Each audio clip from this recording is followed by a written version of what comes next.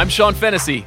I'm Amanda Dobbins. And this is The Big Picture, a conversation show about the bewitching hour. On today's show, Amanda and I will dive back into the MCU by taking a close look at the first 2 episodes of Marvel's Disney Plus series, WandaVision.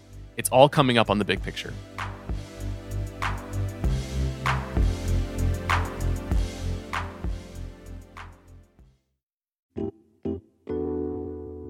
This episode is brought to you by Walmart Plus. With a Walmart Plus membership, you'll save on movie night. A Paramount Plus subscription is included, so you never run out of things to watch. Plus, you get free delivery on all your favorite essentials. And you even get gas discounts to save on picking up your friends. Walmart Plus members save on all this, plus so much more. Start a free 30-day trial at walmartplus.com. Paramount Plus Essential Plan only. Separate registration required. $35 order minimum. See walmart.com/plus for details. At Walt Disney World Resort, magic is found in spontaneity, the unplanned, the unexpected, an inside joke born in the Haunted Mansion queue, a surprise Stitch sighting in Tomorrowland, watching fireworks from your room. These memories aren't made from predetermined plans, but manifested from simply being present and together in the most magical place. Find your moment at Walt Disney World Resort. Okay, Amanda, a little tease. We're not yet getting into WandaVision. First, we're going to start with a conversation about part 2 of Tiger, which is the 2-part Tiger Woods miniseries that has appeared on HBO and HBO Max. What'd you think of part 2? Well, it was obviously more to my personal interest set and also to the storylines that I know about Tiger Woods. I mean, I know that he's an excellent golfer. I knew that he had an intense relationship with a larger-than-life father figure. As do all men in the public eye, it would seem. And I then knew about the massive scandal that kind of developed in the National Enquirer and then became just a talking point for like many weeks nationally about Tiger Woods' many affairs and his second life in Vegas and the disintegration of his marriage, just like live on the Today Show. Yeah, so last we saw this film, it closed with a significant tease of Rachel Yucatel, who is one of his mistresses at the time and a woman who was really, I think, the primary focus of all of the women who were not Tiger's wife in this story. And she appears at the end of the first part of the documentary as a tease to the second part, which I thought was a very effective piece of filmmaking, as we talked about earlier last week.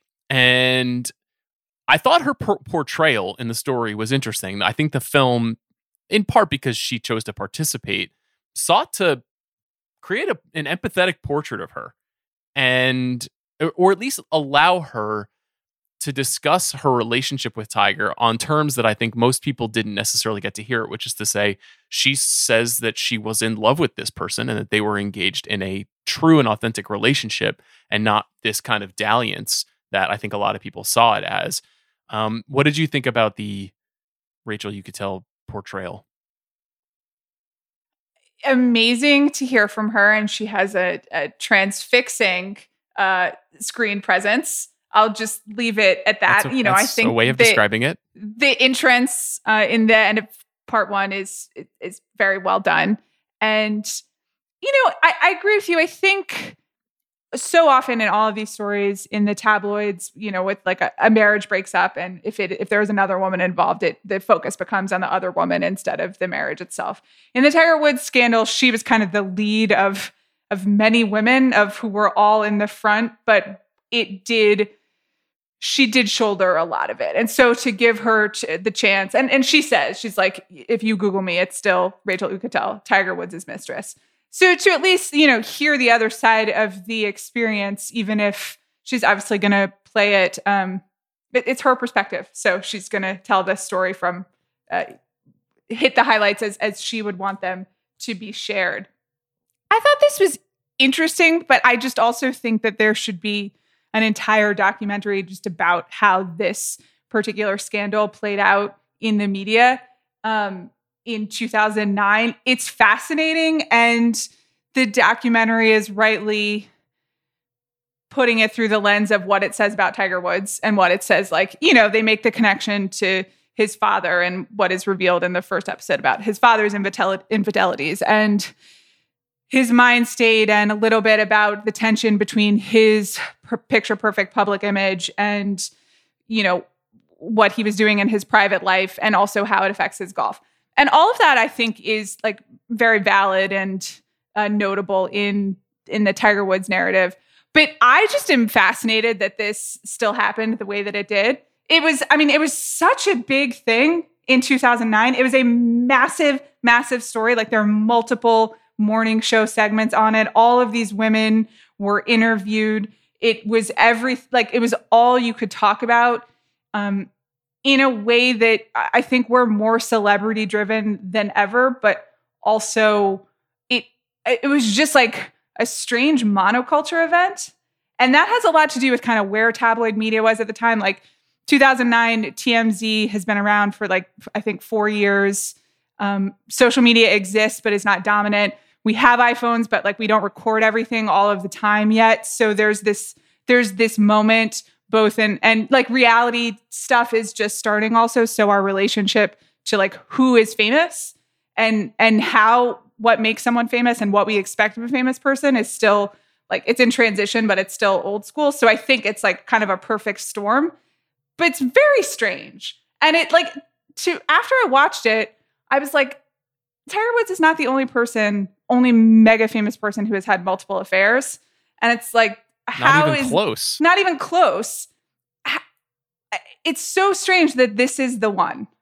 So I think you're right to identify it as a kind of a tipping point. And you think about just think about athletes over the last 75 years in the public eye. Obviously, there were tacit understandings between the media, say in the 1950s, that if you were aware of a baseball player as a particularly carousing or unfaithful member of society, you just wouldn't dime on them, And there were JFK. The list is vast for people like this. I think a couple of things happened in the Tiger case that are interesting. One is that a person probably there are a select few people who have been more famous in the world of sport and internationally too. I mean, he's a global icon, so that is a factor. Two, it was almost unavoidable because of the nature of the revelation around the car accident that he had, and the fact that it happened over Thanksgiving, over a long weekend, which I think amplified the intrigue around this story. Not to mention the fact that as the film goes to lengths to portray, the National Enquirer was on this story before this event happened. And so there was this breadcrumb trail, and Neil Bolton in this movie essentially becomes the avatar of the revelry that the tabloid culture took in telling this story and revealing these facts. And I do wonder, I wanted to ask you, essentially, if this happened today, if it happened to LeBron, Steph Curry, someone who is as visible as Tiger, do you think that the media would be as gleeful and as scurrilous as maybe it was 10 or 11 years ago? You're right to point out that how it happens certainly affects the coverage, because it's not just what you know, but it's the order in which you know it. And so this did, because of the catch and kill that you referenced, it does come out with the car crash, I guess, and the circumstances of the car crash. And then you remember the Taiwanese news viral videos? Yes. Do you remember when that was a thing? And they do show a bit of it in the documentary, yes. But I have a vivid memory of the Tiger Woods reenactment. I think that's when I became aware of those videos. And again, this was YouTube definitely existed, but viral videos were still that everyone saw the same ones. They weren't, and your mom knew about this. So absolutely. The way this was presented was first and foremost a wife being really angry at a husband. And even I remember the detail of the golf club smashing the car. And I don't think maybe we would get to a responsible place about it sooner now, but everyone's reaction to that is still going to be knee-jerk reaction. It's salacious, and I don't think people would be super responsible. And from there, then the people start coming out. I would hope that there would be a little bit more responsibility about some of the power dynamics and that sort of stuff going on. And also some of the racial undertones as well in covering Tiger Woods. So, you know, there are a lot of like complicated things here. But I don't really ever trust tabloid media or the general public to like get things tonally right the first time. Yeah, and if the first part is an attempt to show essentially a boiling pot of water, you know, that's slowly and slowly and slowly getting hotter and hotter and hotter. The pressure of being a successful athlete, the pressure mounted on him by his father and the way that his father essentially managed and introduced him to the world, and then kind of the expectation that he set for him. This is obviously meant to be the boiling over. I was most curious to see how the film portrayed the aftermath of the scandal. Because, like, I was in the media when the scandal happened. I was covering sports and covering pop culture. I'm very familiar with that story. I followed it closely from both a tabloid perspective and a journalistic perspective. There was some good work done on it. But, you know, Tiger, as they show, essentially apologizes publicly in a very odd forum, which the film shows us, and the sort of like almost the chilling nature to what he felt he had to do and who he surrounded himself with when he made that apology, and then disappears for a while.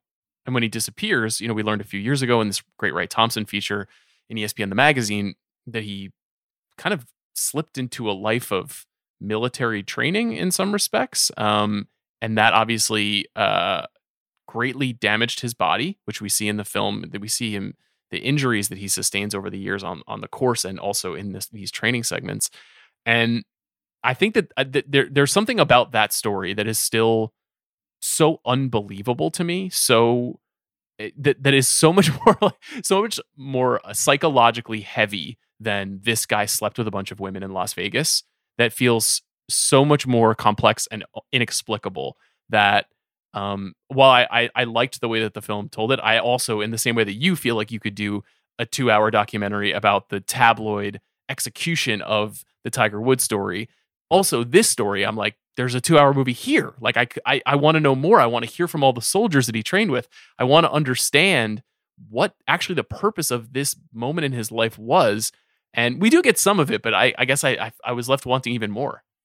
Yeah, 100%. I mean, that is like a psychologically complex, like baffling, just, you know, mythological story almost, right? Like, because with everything that it involves, it's when you do start to feel the absence of Tiger himself in the documentary, but also maybe not, because I'm not convinced that if you sat Tiger down, no matter how many hours you get with him, do you think that he has like a psychological understanding of his own choices and is going to be able to sit there on a camera and just be like, so here's why I did it and here's what it's about. Like, some of this is about a person who does not seem, who has emotions but doesn't seem in touch with them, does not seem to know how to channel them, is really overwhelmed by all of the pressure put on him, all of the kind of the things surrounding him in his life, and so is doing some really wild stuff in order to access that. Yeah, I don't know if we can say whether it's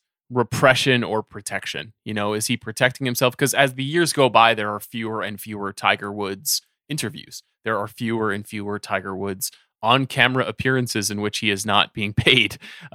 He did recede from view, and he was, I don't want to say fortunate, because he obviously earned all of his success in many ways. But when he comes out the other side of this, when he returns to the game, which we saw a couple of years ago and has been ongoing since, the memory that we were left with was really not this scandal, at least not for me as somebody who has cared about watching him as an athlete for the last 20 plus years. I think people they still want to feel close to the sport conquering person that he was. You know, while I'm interested in his psychology, and of course anybody who has lived the kind of life that he has, you do want something like, think back to The Last Dance, when those moments when Michael Jordan would be handed an iPad and look at what someone had to say about him and the way that he would react, like that told you everything you wanted to know about him. I'd love to have my Tiger version of that. Of course, I'm willing to settle, I think, for that 2019 Masters win, which, as I said before, was just so scintillating and emotional in a different way. Right, because he was both back to the Tiger, like the public and private Tiger were aligning again. And there was also that echo. And like, just like great cinematography of CBS, who I believe airs the Masters, right? When he's like finally walking up with his son and like going, and just it's incredible. I understand that the setups at Augusta are the same every year, so it really just mirrors the Earl and Tiger when Tiger wins for the first time perfectly. But us, who has a complicated relationship with their father, wasn't in complete tears during that moment when he hugs Charlie? That was incredible. But like also, I mean, again, that's like sports mythology. That's like that's amazing that happened, and that you have those two shots next to each other. You can't script it, or you could. It's what you would script, but that's so satisfying. But that is also, he had spent 10 years like definitely not being perfect type A Tiger, like back behind, and you were trying to reconcile the two, and it was like very confusing. And so I think, sure, a lot of people are just like much happier when he's just like really good at golf and we don't have to worry about him emotionally. I hope he's well.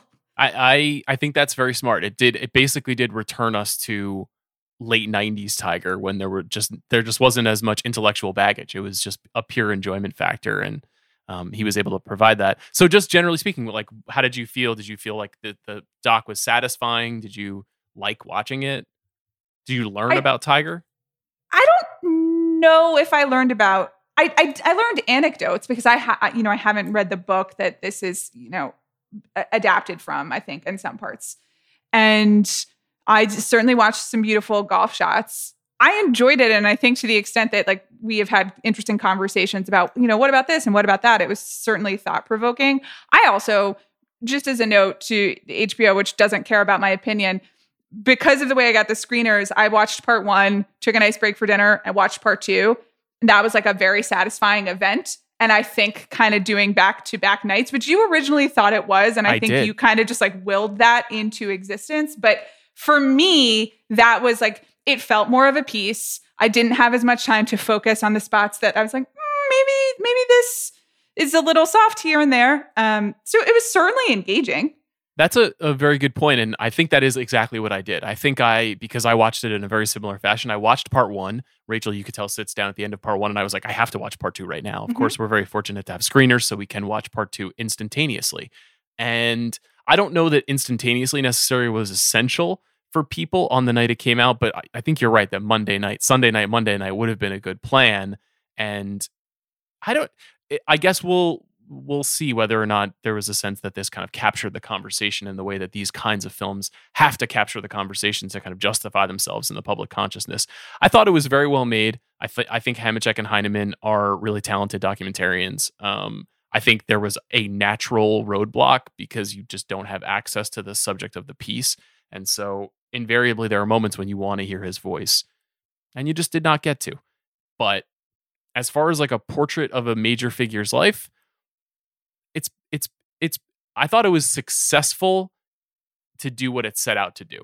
And I think it's interesting to talk to people who don't have a big relationship to Tiger to see what they think about it and whether it's effective for them or not. Because I do feel like it's probably most effective for someone who is a casual observer. The serious fan probably has a fairly deep awareness of most of what's covered in the film. But speaking of 2-part experiences, this is my elegant segue to our conversation. Beautiful stuff. Great about segue. WandaVision, because over the weekend, the first 2 episodes of Disney Plus's first MCU entrant hit their service. And we're going to talk about it. Before we talk about it, I wanted to have a kind of a general conversation with you about Nick at Night, because Nick at Night is really the religion hovering over WandaVision. It is the cultural experience. It is the visual framework. It's everything to this show, especially the first 2 episodes of this show, because obviously WandaVision, as we'll get into, is an homage to TV shows over time. And there's a few reasons, obviously, why it is that. But what's your relationship to Nick at Night? Did you watch it growing up? I did, and I didn't realize how much Nick at Night I had watched until you asked me that question. It's just something that was totally buried in like my subconscious or something. And now, since you asked me, and since I've seen these 2 episodes and have been like Googling Nick at Night, I've just had the Green Acres theme song in my head for like 2 days. Just like I just keep singing it. Also, I feel like it's, an apt theme song for this podcast. You're the person on the farm. I'm Park Avenue, just so you know. Damn. First time anybody ever accused me of being a farmer, let me tell you. So yeah, I watched a lot of it in, I think, like a pretty unsupervised and probably unexamined way. I just like Nickelodeon is what I watched. I actually did watch a lot of TV. Spent a lot of time with Hey Dude, spent a lot of time with Doug and Rugrats, and then at night just watched whatever they had. And then also there was a very important no one cares, but I just am reminiscing about my childhood. There was a very important afternoon TV block because before Saved by the Bell, TBS would show, I believe, Gilligan's Island and then Brady Bunch. So, and I was consuming all of that. So you're just talking about stuff you saw on TV when you were a kid now. You literally made a whole section of this podcast about that. Well, I think it's interesting because Nick at Night still extant? Is that a thing that people can experience? I know TV Land also was a network that came out of that and was somehow connected. And there's like, I don't know if it exists in the way that it did 30 years ago when we were growing up. This, of course, but for those of you who don't know what it is, and I guess there are people out there who don't know what it is, it was the night block segment on Nickelodeon that aired mostly old sitcoms, old TV shows from the 50s, 60s, 70s, and I guess as we got older in some respects, the 80s. Mm-hmm. But to me, it's sweet spot. The Nick at Night sweet spot is probably like 1955 to 1975. That feels like the era of TV. So we're talking about I Love Lucy, we're talking about Ozzie and Harriet, Leave It to Beaver, Bewitched, The Dick Van Dyke Show, Donna Reed, The Brady Bunch, Partridge Family, I Dream of Jeannie, definitely a signature. Green Acres, as you pointed out. Mr. Ed. There were a lot of shows. That WandaVision is obviously clearly riffing on all of these shows, and some of them very particularly. I also watch Nick at Night all the time. I think I'm surprised as I think back on how much time I spent watching Nick at Night, because I think about my TV taste now, and it really has nothing to do with those kinds of shows. I really don't like kind of any traditional sitcoms at all. And I think maybe the whimsy of some of those shows I still relate to and I still connect with, but I probably am like more of a Twilight Zone person at this stage of my life, and for the last 15 years, than I am, say, a Leave It to Beaver person, like a conventional domestic sitcom. Yeah, but I mean, you're just like lighting a lot of TV and sitcoms, and that like the sitcoms that were on Nick at Night are, I think, were considered to be the best of their era. And obviously, like, it's a genre that changes over time. So no one's asking you to watch Sheldon right now, but you do like young Sheldon, you mean? Which like, by the way, I think no, because I looked at yeah, you're right. It is young Sheldon. Okay. Because I think that's what they're showing on Nick at Night now. Please clip out the segment where Amanda said, "You're right." We're going to need that. Just make sure you include it's young Sheldon. I Googled nickatnight.com. Here's the current lineup: Young Sheldon, Full House, Friends, and Mom. And I'm just saying sitcoms have evolved. You definitely watched sitcoms in the 90s. Like, you watched Seinfeld and Friends and all of those things. And so it's the type of humor that was funny in the 50s and what they're doing and like the ersatz version now is, I think, very different. It definitely is very different. I think the more high concept shows of that time, particularly Bewitched and I Dream of Jeannie, I think as the two signatures, obviously are going to be resonant for the first two episodes of the WandaVision experience. So you noted to me before we started recording that the outline that I put together for this WandaVision conversation is the craziest one I've ever put together. I was genuinely taken aback when I opened it. You sent it to me early, and I'm just going to go ahead and say, and this is not going to be a surprise to anybody, but because I know Sean's interests, I did not do any research on WandaVision before I watched it. I decided to go in as like TV person as opposed to MCU person, so that we could actually kind of, because I was going to have to play that role anyway. So because I still think of Vision as that guy with a stone in his head. So I leaned into it. He's not a guy, but okay. Yeah, that's true. Though, you know what? I didn't know that when I started, and the dialogue did effectively communicate that to me. Anyway, I just watched the 2 episodes, and then I opened to this outline, and I was like, what's happening? And is Sean okay? I'm doing great. The reason I put all of this information here and that I want to share it in this conversation is because my first reaction to WandaVision was, really? This is it? This is what you did? And I admit to just maybe not watching the show as closely as I should have the first time, or at least as much as it engaged me the first time. And I found myself not confused by it, maybe slightly disappointed, but more just like it's been a really long time since we've had an MCU, a Marvel thing to consume. And Marvel, for all the criticisms that they're likely to receive, they eventize the shit out of things. The sense of importance around most of their stories, even with their most minor characters, is undeniable. There's big Alan Silvestri scores, movie stars, all this pomp and circumstance. And of course, this is what they promised us. It is a conventional 50s seeming sitcom style starring Scarlet Witch and Vision. And I was like, okay, well, they didn't lie. Then I started to read about the show and I started to look into some of the Easter eggs, and then I started to go back into my comic book archives, and then I started to read stories about the show, and I realized, like, obviously it's just like every other MCU thing, which I genuinely typically like, which is that they're stacking little tidbits of information in an effort to build a story over a period of time. So I got more excited about the show, which led to me dumping all this information into our conversation. That's just so depressing. Like, everything that you just said was so depressing. Because, and I'm glad you found your way to happiness, but you were just like, I watched a thing. It had I didn't like it because it was not, that's fine. Actually, I'm not going to be rude to you. You didn't like a thing, and then you went and consumed like a bunch of other like corporatized culture stuff around it. And then you were like, okay, now I guess I like it more, but not because of the thing itself, just because of like the world around it.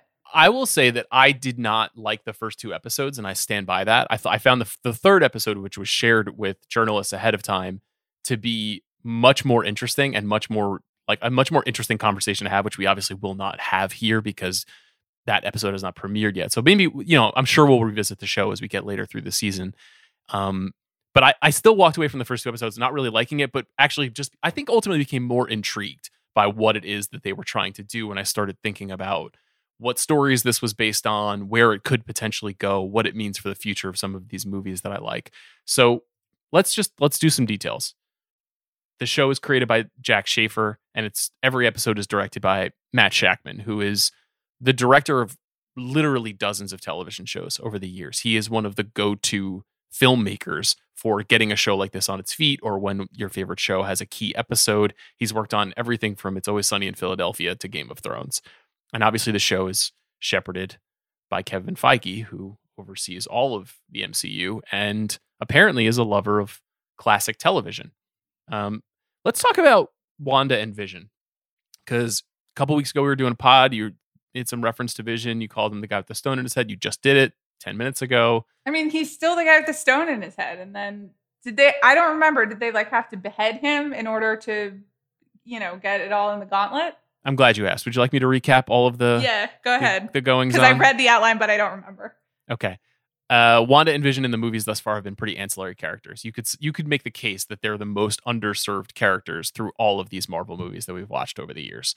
So the Scarlet Witch is Wanda Maximoff. She is a Sokovian refugee and also a superpowered witch who possesses the ability to alter reality and can shoot psionic energy blasts from her hands. She is really powerful. Like, in the constellation of Marvel characters, Amanda, Scarlet Witch might be in the top 5 most powerful. I would say the movies have not done a good job of clarifying that. I just want to say you have real Mallory in this superheroes draft energy right now.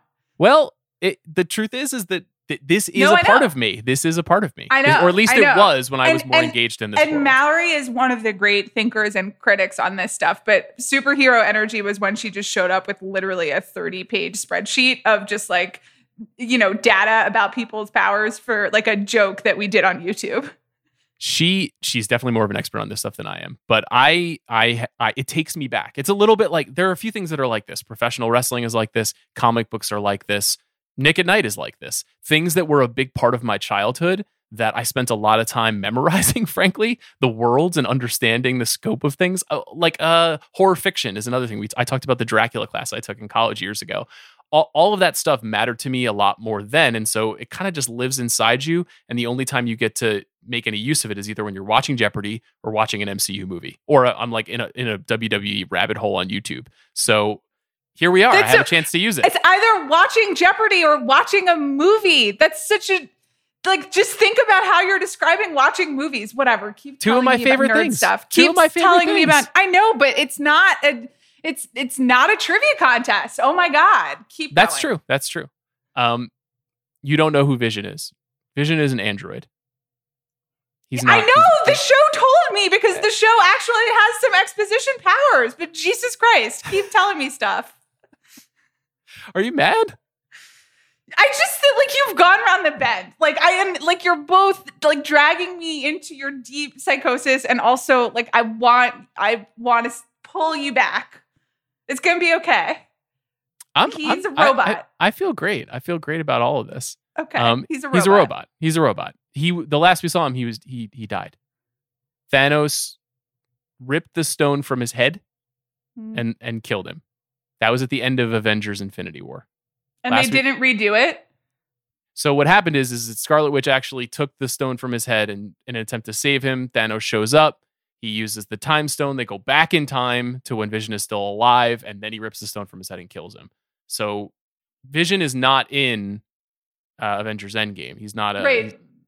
Yeah, but they didn't do the thing like when they go back so Captain America can like live another life, you know?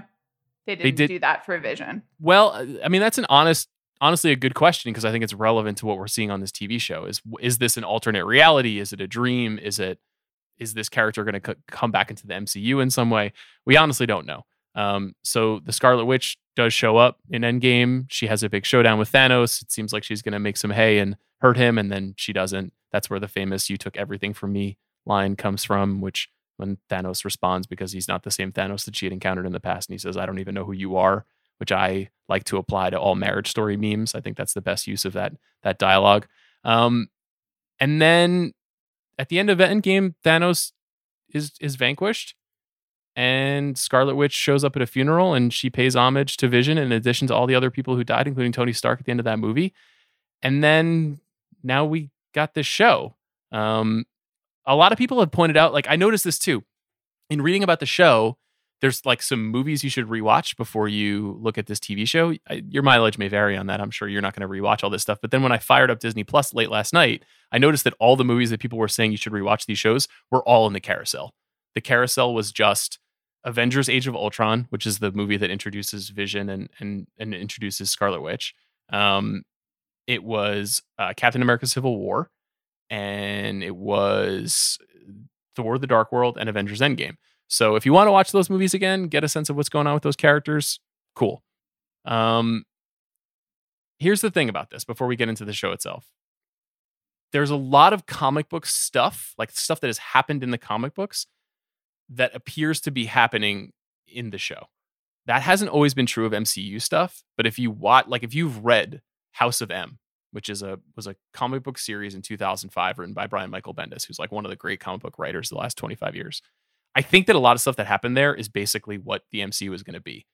So I'm not going to spoil it or anything like that for you, and I know you ultimately don't care, but it's interesting to me that they seem to be very closely basing the early events here on something that like where we know a lot of the outcomes. And it was always my understanding. I mean, I guess more they just bring characters than actual plot lines from comics, but they do bring plot lines, but the MCU has really tweaked them, and I guess we'll see if they're going to tweak them in this case, but they're already... I'll give you an example. There's a moment in the first episode of this show, and this is an Easter egg that many people have pointed out, where when the dinner sequence is happening near the end of the episode, there's a bottle of wine that is being poured on the table. The bottle of wine has a label that says Maison du Mépris, which is code for House of M. They're like already signaling to fans, like, you guessed it, this is where we're going. And House of M is like a very big story that features not just the Avengers, but the X-Men and a whole bunch of other characters we haven't seen in this world before. And Scarlet Witch is at the center of that story. So there's a whole bunch of stuff that is like this that I didn't pick up on the first time I watched it. And so you may feel like I'm around the bend and kind of losing my mind a little bit, but it is the kind of thing that got me psyched about what they may be doing here. No, I don't think that that's the around the bend part, but let's just keep going. This episode is brought to you by Reese's Peanut Butter Cups. Okay, Sean, top 3 movie snacks of all time, go. All right, let me think. Popcorn? Obviously. Ice cream? That's 2. Oh, and Reese's Peanut Butter Cups, of course. Peanut butter and chocolate is a pretty perfect combination. Some may even say the ultimate movie snack. You can't argue with that. Find Reese's now at a store near you.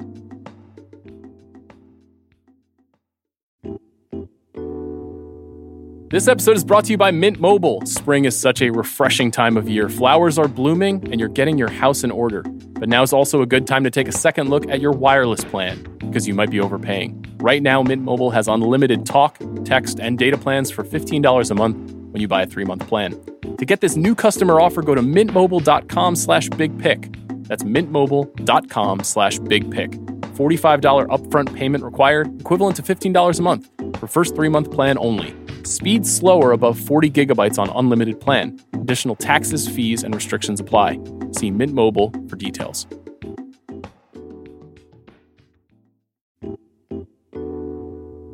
This episode is brought to you by Walmart Plus. With a Walmart Plus membership, you'll save on movie night. A Paramount Plus subscription is included, so you never run out of things to watch. Plus, you get free delivery on all your favorite essentials. And you even get gas discounts to save on picking up your friends. Walmart Plus members save on all this, plus so much more. Start a free 30-day trial at walmartplus.com. Paramount Plus Essential Plan only. Separate registration required. $35 order minimum. See walmart.com/plus for details. This episode is brought to you by Cars.com. When you add your car to your garage on Cars.com, you'll unlock access to real-time insights into how much your car is worth. Plus, view its historical and projected value to decide when to sell. So when the time is right, you can secure an instant offer from a local dealership or sell it yourself on Cars.com. Start tracking your car's value with your garage on Cars.com. So now let's talk about the show. So the show is, like I said, it's this homage to 50s and 60s sitcoms. The first episode is I Love Lucy and Leave It to Beaver and that slightly more conventional late 50s style of show. And then the second episode feels more like Bewitched, Genie, Dick Van Dyke. What'd you think of the show? Did you like WandaVision?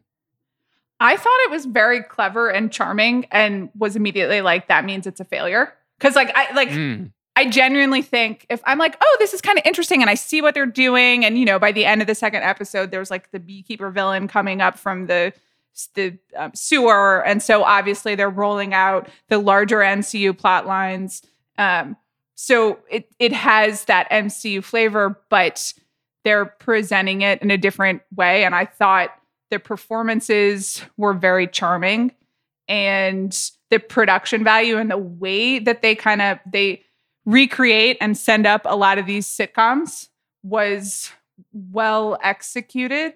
At least, it's like 20 minutes. It's not, the first 2 episodes are not particularly like solemn, significant endgame level events, but also I did know that it was going to be a 50s sitcom. So I had some reference, and I thought in terms of like, to me, there are basically 3 types of superhero stories. There is we got to kill a bad guy, and who am I? What does it mean to be a superhero?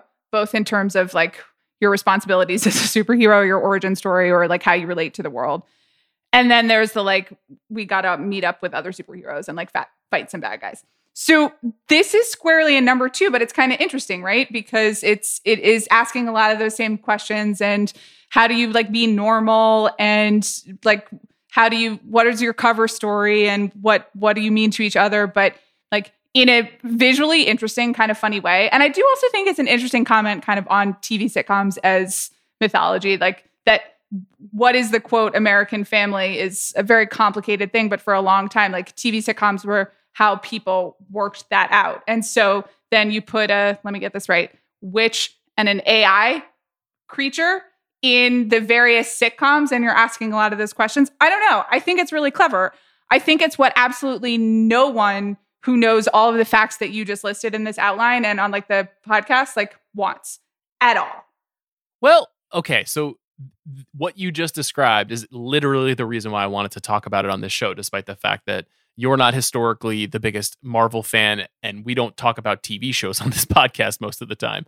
Although that is increasingly changing, obviously, given what's been going on in the world and what's been happening to the world of entertainment. But the reason I wanted to talk about it is I was like, I think actually Amanda will have a lot to say about this. I think it's potentially more appealing to Amanda than it is even to me. And you heard me go through my spiel about like how I got myself more interested in what they were up to here, because when I think about the MCU and when I think about the movies that they've made, you could probably suss this out from hearing the way that I talk about them versus the way that I would talk about Mank or Bacurau or any other Never, Rarely, Sometimes, Always. It's like the MCU is not like filmmaking in my mind. It's entertainment. It's a very specific kind of entertainment, and it's very plot driven and it's very character focused. And I'm interested in the machinations behind those plots and the development of those characters and when they're introduced and when they're not introduced. And in this show, these first 2 episodes of this show, it didn't really serve my interests in this product, but it did come more close to, I think, what you would be interesting to you in terms of maybe some of the satire, in terms of the commentary on different entertainment forms, and even in terms on like how we get to know and understand these characters. Yeah, I was going to say, in terms of character development, this is what it is. It's all character development. And again, I barely knew who these people were, and I kept just calling Vision a guy. I honestly didn't remember that she was the Scarlet Witch until I knew she was special, but I couldn't have told you her name until episode 2 at the end. I was like, oh yeah, Scarlet Witch. I remember that. I was very proud of myself. But you learned little things about them, and you're kind of figuring out, you're like, okay, so I guess they're in the 50s, and that's before this. You have learned in MCU land to understand that things are happening at different times, that you're jumping around. And a sitcom, above all else, is about just like hanging out with a group of people. Like that is the thrust of the whole thing. And I think I was surprised because, I understood MCU fandom as you described it, to like find out what happens, plot. And I think an essential part of the plot that is not featured here is also to find out what happens. And what happens is like things being blown up. I think like we underestimate like the spectacle in terms of the appeal. And there isn't that spectacle in these 2 episodes. But I also thought like spending time with these characters is like very important to people. But I suppose that there is a specific way that people want to spend time with these characters, and maybe this isn't it.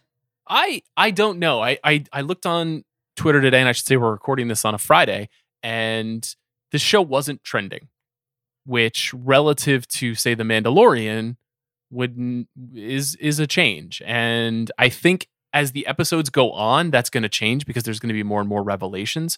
But so much of the entertainment gambit is how can you stoke a conversation about your show to get more and more people to tune in. Now, obviously, anything that's in the MCU has a natural advantage because there's a curiosity and there's a high level of awareness around all the stuff that they make.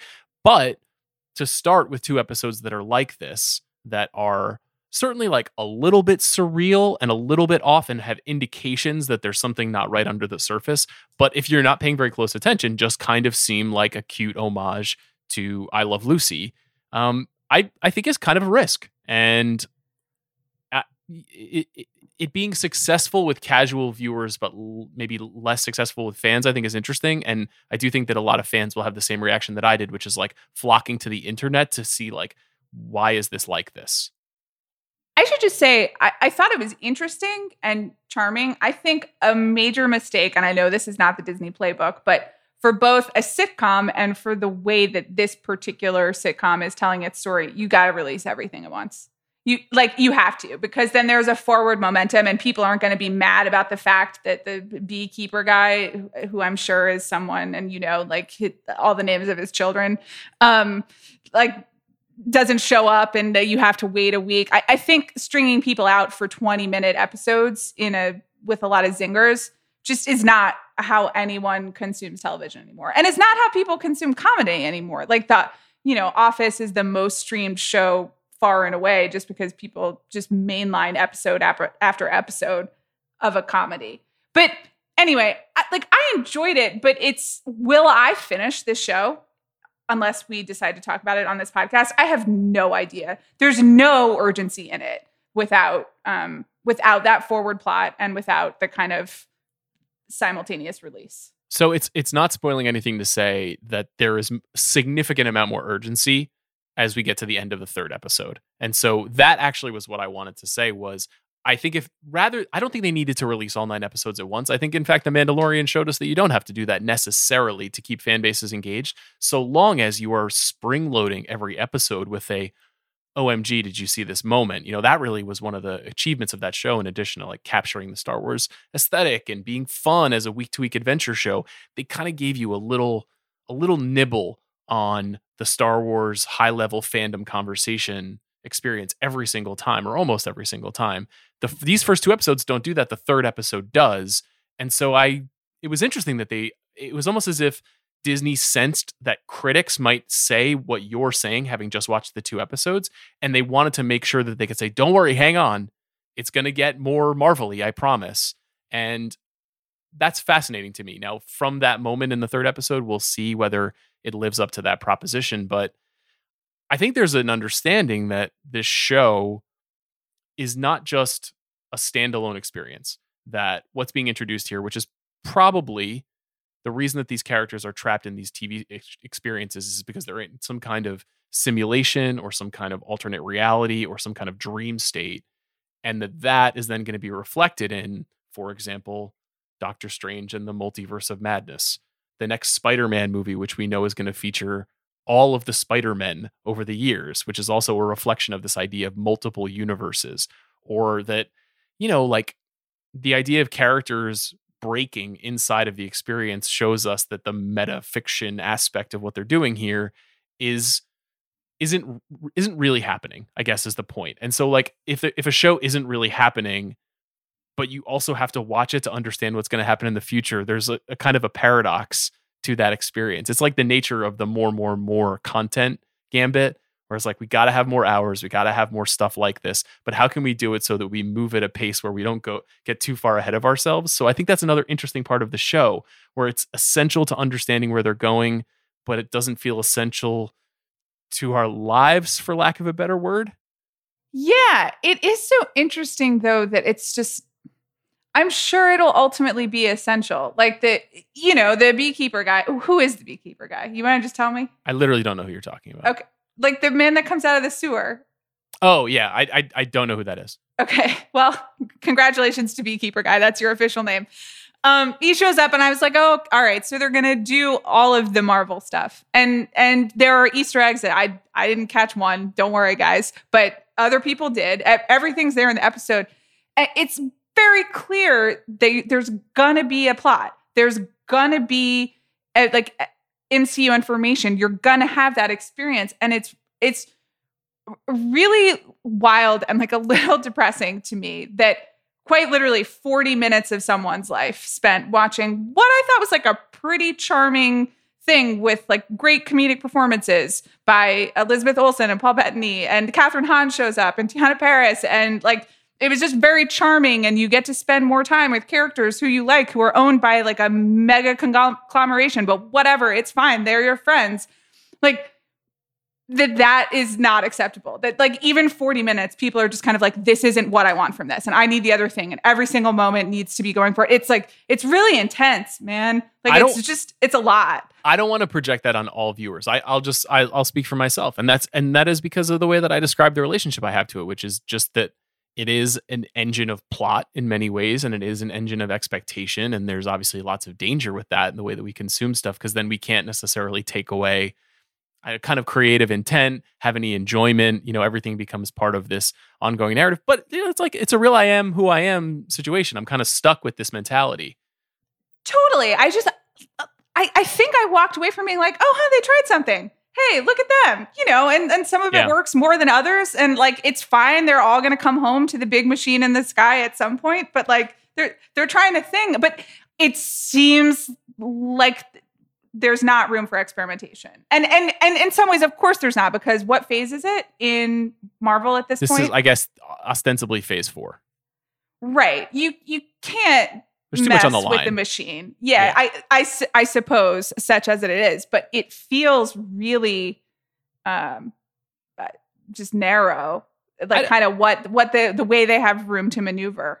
I don't think that this is a huge risk in that respect. Like, I don't think that I certainly think more people are going to watch this show than almost any show that comes out in the next 3 months. And even if you read online, you could see just based on watching Google Trends and things like that, the anticipation for this is extremely high, which then I think leads to a kind of a conversation about like, was this worth it or not? I think as the season goes on, people will get more and more excited about it. The closer we get to more Marvel movies, people will get excited about it. I guess let me use a very specific example of an Easter egg that I think would get people excited to, and see if this even occurred to you as you were watching it. At some point, I believe it's in the second episode, Wanda goes outside of her house and she sees in the bushes a toy helicopter. And the helicopter, but it's in color. It's in color. It's yellow and red. And on the helicopter, there's an insignia. We see this insignia late, I think, in another episode of the show as well. And it's the insignia of an important kind of Marvel entity. Were you looking at that thinking like, well, what does this mean to the story? Or is this just a faux surreal flourish? No, this is so interesting because I obviously knew that it was essential to the story. It's something from the other world, you know? And that's a signal. It's like, okay, someone knows where they are and like something's going to heat up. But did I see the insignia or know that it was like a special Marvel thing? And that means that it's going to like, this character is going to show up and then we're going to go to XYZ and it'll be like, you know, the 18th issue of what, like, no, I have no idea. So it did work for me in terms of storytelling. And I was, you know, content enough to be within the world of the thing itself. I thought that was effective. A related thing? Yeah. So the mean girl who's the head of the neighborhood association, the mean woman, I should say, but she's like a real mean girl vibe. So when she actress Emma Caulfield, yeah. Yes. When she cracks the glass, her blood is also red. So I assume that she's a superhero villain, right? I don't know. The only place I know Emma Caulfield from is when she played Susan Keats on Beverly Hills 90210 in the 90s. Okay. I don't know that character. I will tell you there are two characters in particular on this show who are ostensibly really important to the Marvel story. One of them, maybe, kinda, but almost certainly, is Agnes, who's played by Kathryn Hahn, who is probably Agatha Harkness, who is essentially Scarlet Witch's mentor, and then at times her enemy, and is a pretty important. And she's a much older woman in the comics, and has a relationship to like Salem and the Salem witch trials. She's like a historical witch, and the costume design and the name and everything is all too close for it to not be her. So I'm assuming that that's where it's going. That's another thing that, like, when I was watching the show, I was like, is this Agatha Harkness? And then I went online and everybody was like, oh, that's definitely who it is. So I think it's like not a bad thing to have that kind of relationship. And then secondarily, you might remember the young black girl in Captain Marvel, Monica Rambeau, who I think was the Captain Marvel's friend's daughter. Yes. Yeah. And Captain Marvel takes place in the 90s, and Monica Rambeau grows up in the present day to become Tiana Paris. And then Monica Rambeau in the Marvel comics is a superhero. She's actually been a number of different superheroes over the years. So, and you know, people will see as the show goes on how these characters like evolve, basically. But there's all these little dots. You know, that insignia on that helicopter is the insignia of a division of the organization that Nick Fury, the Samuel L. Jackson character, is in, called SWORD. It's like the shield in space. So it's something, that's like an organization that is happening in space. So now it's like, is this now going to be a space story? Are they in a manifestation of real life / TV in space? All this stuff is kind of under the surface of the show, but you don't need to know it because you know they're going to explain it when they feel that they need to. But for someone like me, it honestly was fun to have like a post-game deep dive around what they may be driving at. Yeah, I was just also going to say you don't need to know it because the show is like introducing tensions and questions within the confines of the show itself. I'm really mad that I didn't get any credit for noticing that the mean woman bled real blood and is almost certainly has weird powers, and that there's like, that's great. Like, give me a gold star for understanding narrative tension in a superhero Does she though? thing. We don't know if she does. Well, if she doesn't, then the logic of this universe doesn't add up, and I would like to hear from the creators because I paid attention. So I think that I'm not totally sure what that means.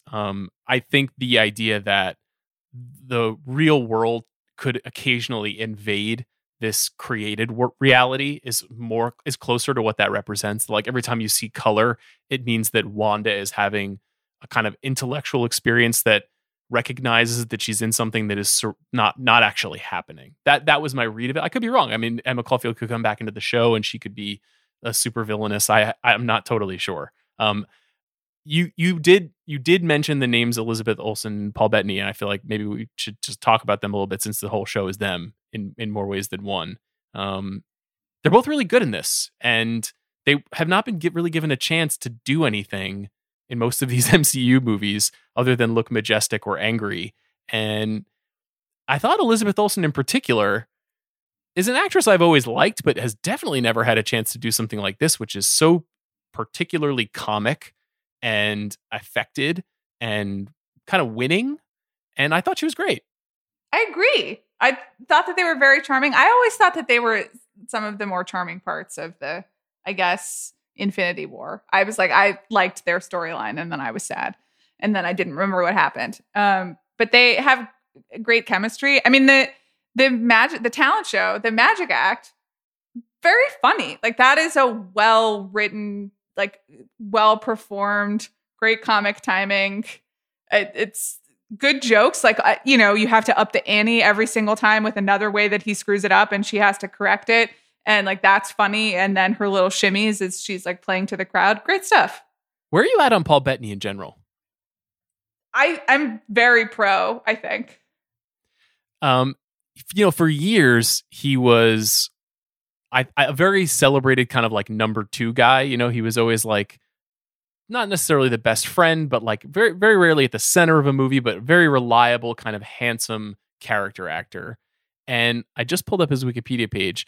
And this is how he is introduced on Wikipedia. Paul Bettany, born May 27, 1971, is an English-American actor. He is known for his role as Jarvis and Vision in the Marvel Cinematic Universe films Iron Man 2, The Avengers, Iron Man 3, Avengers, Age of Ultron, Captain America Civil War, and Avengers Infinity War, as well as in the Disney Plus show WandaVision. So this guy, who's been a very good actor for a number of years in Hollywood and is classically trained London theater actor as well, the first 3 sentences of his Wikipedia bio are like, this guy is a robot in these movies. It's pretty funny how like what happens to people's careers when they get into this mainframe. Sean, look at the outline you just made. Like, of course that's how it happens, my guy. I know, it's interesting. It's fascinating. What'd you think about this is way off topic, but the insinuation that perhaps Chris Evans would be coming back to the MCU as Captain America? Did you think that was sad? Did you think it was exciting? How do you think it will interfere with his ability to portray Buzz Lightyear? But is he coming back as Captain America, or is he coming back as the inspiration for the Captain America character in the biopic of Captain America, real life, not Steve Rogers or something? Whatever he wants. I mean, I watched every episode of Defending Jacob, and I like that he tried, and probably he needs to go back to what he's good at. Was there anything else about WandaVision that you actively liked or responded to? No, I feel like I talked for a long time. I mean, I liked that they tried stuff. I do think, especially the first episode, if you don't know what's going on and if you're not playing to the Easter eggs, it can feel a little SNL skitty and just like, hey, we're doing these characters, but in this other way. But everything feels a little SNL skitty at some point, and you just have to buy in or not buy in. Yeah, I think more specifically, that's a sitcom without a B plot, right? Like, I thought Alan Sepinwall put it really well in his review of the show. He wrote, "There's less story than there is time to fill." It just most sitcoms, Seinfeld, for example, there was always a plot that maybe involved Jerry and Elaine, and then another plot that involved Kramer, and we would toggle between these two stories.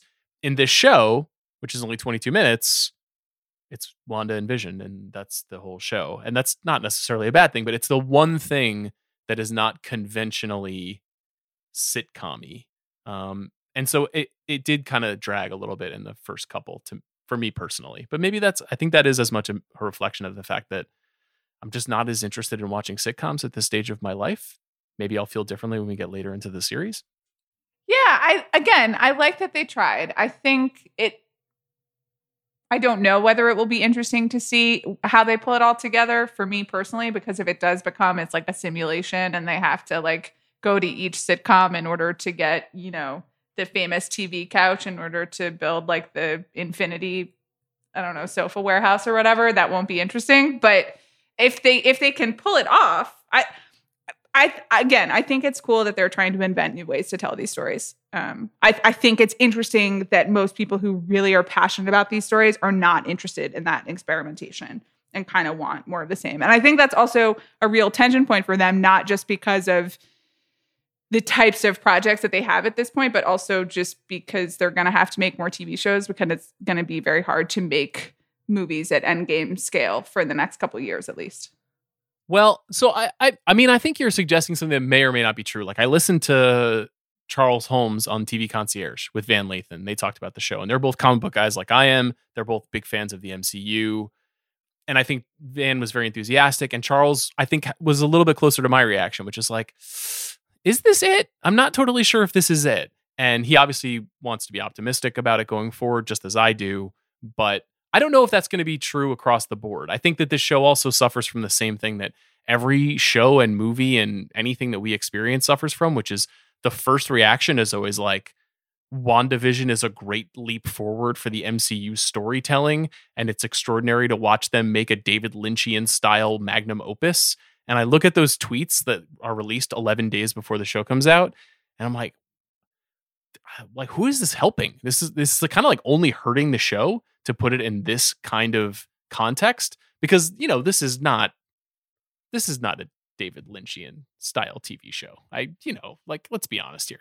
No, it's not. And I think another thing to keep in mind is that this was not supposed to be the first MCU thing back since Endgame, right? There was certainly Black Widow and Definitely. Maybe another project or two that we're Falcon not and aware Winter of. Soldier might have been also scheduled at one Right. point to come first.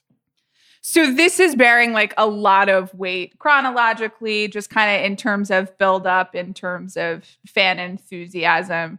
And I think also first thing back from Endgame, which just implies like we're back, baby, in the really like traditional MCU sense, which I think that you were missing a bit. And if this was like just kind of, we'd done all of our normal big ticket blockbuster stuff, and this was just kind of like a lark on the side, and it, eventually ties in, but you give them a little room to do some of their stuff, maybe the reception would be, maybe it would have like a different place in the constellation.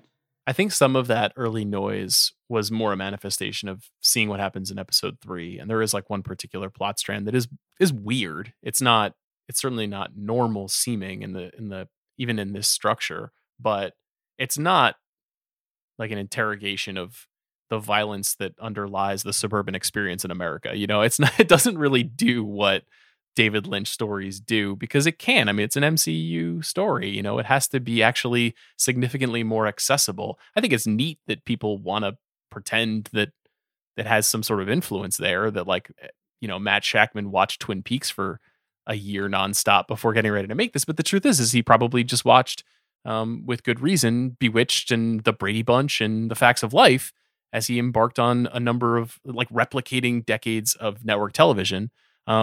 What is the one era of TV that you're most looking forward to WandaVision aping if you continue to watch the show? Great question. I mean, let's see them do a Rugrats episode, go for it. Get Lil and Phil in the mix. Why aren't Lil and Phil Avengers? Okay. How about that? It's great take. This really flies in the face of your feelings on animation, though. Yeah, but I'm a child of the 90s. Like I've also, there was an if attached to that, which is if you keep watching. Though, like, obviously I would watch a Rugrats episode. I watched Doug. I watched Rugrats. I watched, obviously, Hey Dude, was it? Oh, Clarissa Explains It All. I was about to say Claudia Explains It All, but Claudia is from Babysitter's That would Club. have been a shameful error. And also Mixed Up Files, Mrs. Baisley, Frank Weiler. I mean, I was raised on this stuff. So sure. Lil and Phil. I think it's actually fairly easy to keep watching this show because every episode is like 24 minutes, which That's is true, but am I going to remember to log on to Disney Plus every week? Like, I might not, Sean. I don't know. I really... What if I have a really understand- good tweet about WandaVision and you see it? I and don't you look think, at your God, tweets, Sean has so such good tweets. I should check this out. Won't do that. Maybe I'll wait till the end and then check them out. I mean, I think it's pleasant. I really do think they could have done this, and it's 3.5 hours. It's basically a movie, but it's not. And people love to just sit and watch it. There's honestly nothing better than a 20 or 30 minute streaming show. Please make all streaming shows 20 or 30 minutes, and then I watch all of them immediately. There's something very snackable about them. So I think that's a super missed opportunity. But I'll check in if they do a Rugrats ep. Okay. I think that pretty much does it for us. There's any final thoughts about what would be your preferred era of television? Thanks for asking me. I really appreciate that. You're so welcome. Well, I guess it would be a Seinfeld-esque 90s Friends kind of experience. I think that would be fun.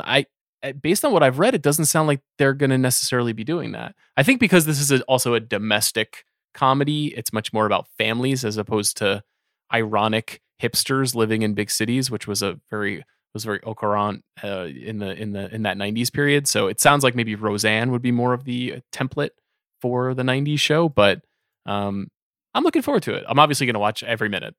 They should make the Friends, but the Avengers. I'd watch that. But that is what the MCU did. Like that's the whole innovation. They were like, we should just make this like a sitcom, but also with explosions.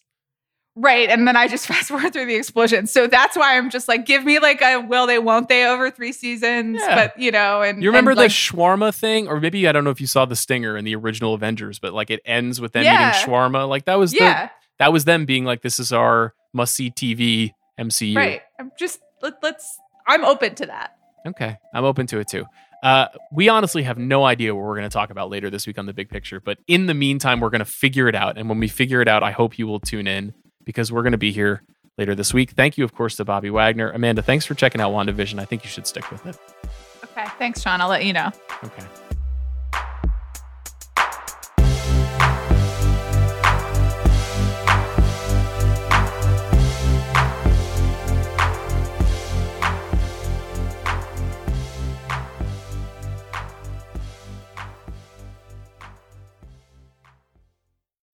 This episode is brought to you by State Farm. You might say all kinds of stuff when things go wrong, but these are the words you really need to remember. Like a good neighbor, State Farm is there. They've got options to fit your unique insurance needs, meaning you can talk to your agent to choose the coverage you need, have coverage options to protect the things you value most, file a claim right on the State Farm mobile app, and even reach a real person when you need to talk to someone.